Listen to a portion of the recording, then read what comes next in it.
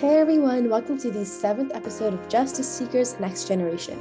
I'm Sanjana, a teen staff writer here at Vox, the producer of Justice Seekers, and one of your co-hosts. Hey everybody, my name is Amari, and I'm also another staff member at Vox, and I am your second co-host. We are youth empowering youth who aim to promote inclusivity and amplify underrepresented voices everywhere while informing and raising awareness to current day issues, ranging from political and civic engagement to mental health. Be sure to stream our podcast on all platforms, including Spotify, Apple Podcasts, SoundCloud, and on the Vox website at voxatl.org. Today, we are going to be talking about mental health. With finals rolling around, it's safe to say that as high school students, we are constantly stressed with the overloads of work and academic validation that we all face. Adolescent mental illness is more than just feeling down. It has the potential to affect many aspects of a teen life. Students with poor mental health may struggle in school with grades, making decisions, and with their health. Mental health issues in adolescence can coexist with other health and behavioral hazards, such as higher risk drug use or violence. According to the CDC's Youth Risk Behavior Surveillance Data Summary from 2009-2019, there are concerning trends about mental health across the board with U.S. high school students. More than 1 in 3 high school students have experienced persistent feelings of hopelessness in 2019, which is a 40% increase since 2009. And in 2019, 1 in 6 youth reported making a suicide plan in the past year. So we're going to kind of have some discussion questions now. So I'm just going to kind of pose these out, and I urge you all to think about them yourself and feel if you've ever felt this way. So, Amari, has your mental health decreased due to school? It definitely has, especially with me being a senior and I'm applying to colleges and stuff, and grades and test scores are really, really important. And I'm sorry, but everybody says, oh, they don't matter. They do. So trying to, make grades that are pleasing to me, of course, but obviously pleasing to the colleges that I'm also applying to. It's been pretty stressful. And just my whole high school experience, just trying to make sure that I'm ready for college. But I feel like at the same time, I've learned to take some time to myself, but I could definitely get better at that. Have you found it hard to balance school or anything else? Yes. Oh my gosh, especially with COVID, which is kind of what we're going to be talking about next episode, but I'll give you a snippet that for me personally, I was a freshman, second semester freshman year when COVID hit, and now I'm a junior and COVID isn't even over. That's crazy. I feel like I had no time to digest high school and its importance, and work is just overloading, and I'm overloading myself. And honestly, I think so many people, especially in my grade, are struggling with this, and our school isn't providing adequate resources, which kind of brings me into my next question. Does your school have any type of support system for students struggling with mental health? I know that I have counselors at my school. Now, honestly, how effective they are, I do not know. But every time I think of a counselor, I think of in 5th grade, I went to go talk to a counselor, and I was like, oh, I'm really stressed out because my parents are strict.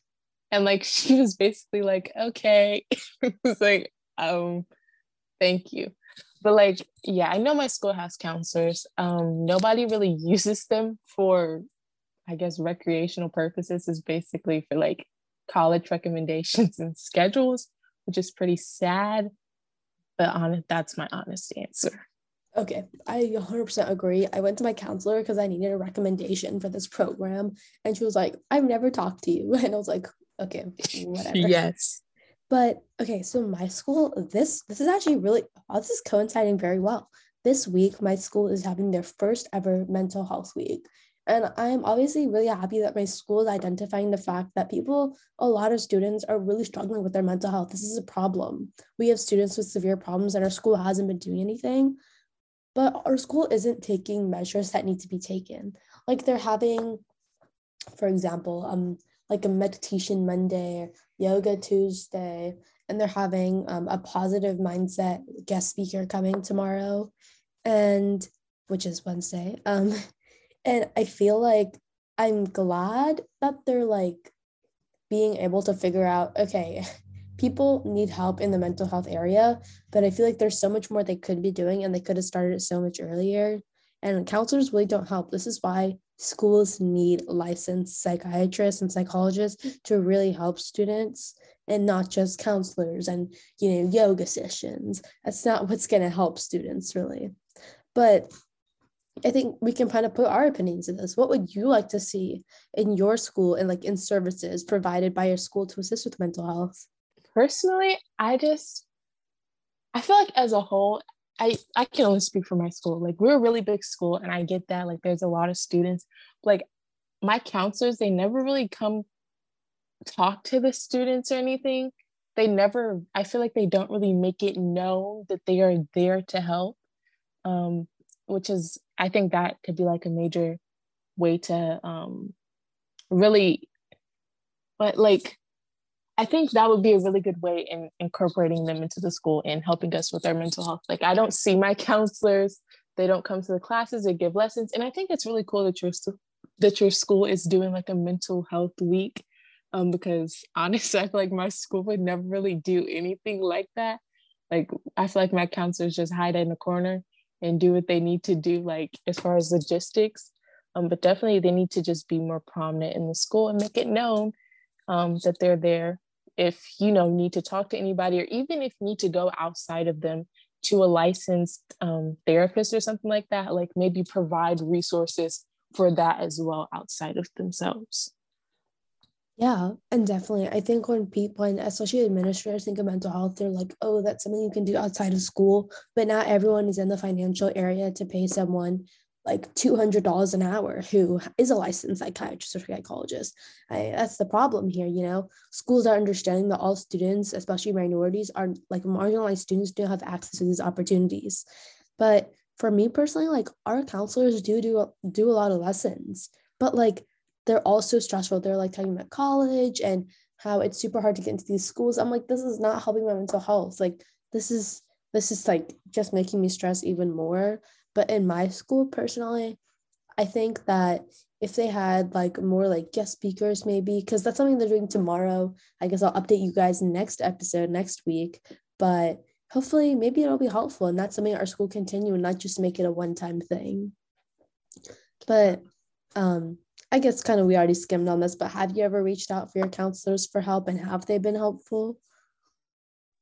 Yeah, like I said, flashback to fifth grade me when they were not helpful at all. I know that's elementary school, but even then they weren't helpful. So, but I've spoken to a counselor like one time in middle school, but that was like, I don't know. I don't really know what that was. It's kind of like a check-in, but she never checked back in.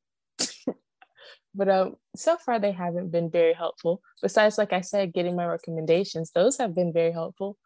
But yeah, as far as mental health, nothing really. Yeah, for sure. I actually have been to my counselors a lot recently. Just because I'm trying to figure out everything, literally everything. But honestly, they haven't been helpful. But it's not like something that's so shocking. Um, so it's kind of, let's talk about our next thing. So stigma. Stigma is a big thing that I talked about last week, and how stigma can lead to people not having adequate resources because things like mental health can be considered taboo in certain cultures. So how do you think stigma is perpetuated with mental health in and out of school, especially with certain cultures, minorities, or races? Well, I think it's pretty known that a lot of minorities don't always validate mental health, but I can speak from like a Black person's perspective, or my perspective as a Black person, like, especially if you're like religious, like specifically Christian, some people are like, oh, well, you go to God if you're, depressed, or if you're depressed, it's because your connection with God isn't where it's supposed to be. And that can be pretty harmful. I feel therapy or seeking professional help does not make you a bad Christian or like a bad person in general. And if you're like really religious and people are telling you like, oh, well, your relationship just isn't strong enough and that's why you're struggling, that can be very daunting. And not even that just makes your mental health even worse, because then you're getting hard on yourself, like, oh, I'm not a good Christian, or I'm not a good, anything else. But yeah, I think it's just like you said, it is taboo, and some people do have a hard time validating it. It's like a human thing rather than like a human error. For sure. So yeah, definitely tools such as therapy and medication can be expensive, and minority groups that are already disproportionately impoverished cannot always get the help that they need. But critical supports and services need to be comprehensive and community-wide. And let's kind of talk about what schools should do. Schools should be safe and supportive environments, whether you're online or in person. It's critical to a student's well-being, whether it's linking students to mental health services or training staff or supporting staff mental health, or reviewing discipline policies to ensure equity, um, or integrating social emotional learning. There's like endless opportunities for schools to take action, and it's not too late. There is still time for schools to learn that they need to care more about students' mental health. But overall, do you have any concluding thoughts, Amari? I would just like to say to anybody listening, like, your feelings are valid, and people get sad, and even though, like you said in the beginning, like, depression is more than just being sad one time. But your feelings are valid, and if you need help, then you should definitely do everything that you can to get that help. And I know that it can be hard depending on like your circumstances or like your environment. But yeah, I think we conclude with schools can do better. I think they're trying, but I think you may want to speed the process up just a little bit more, especially with like social media and just everything is just, it's like, what's the word? Oh my Yeah. gosh, I can't think of the word. And I think Gen Z has really pushed the idea that we want mental health resources and we want them now. Yes. For me, I've seen so many people speaking out about this at the county meetings, the board meetings, and I think they're finally understanding this is something we're not willing to negotiate on. School is hard and we're willing to work hard, but not, we don't want to sacrifice our health, because mental health is just as important as physical health. Yeah, just really reiterating what Amari said, your feelings are valid and seeking help is not something you should be ashamed of. But to conclude this episode, thank you so much for listening. Just a reminder, you can stream our podcast on all platforms, including Spotify, Apple Podcasts, SoundCloud, and on the Vox website at voxatl.org. We will see you next week on Tuesday for another conversation relating to mental health and how COVID kind of affected it. So look forward to that. But thank you so much for tuning in. Bye. Bye, everybody.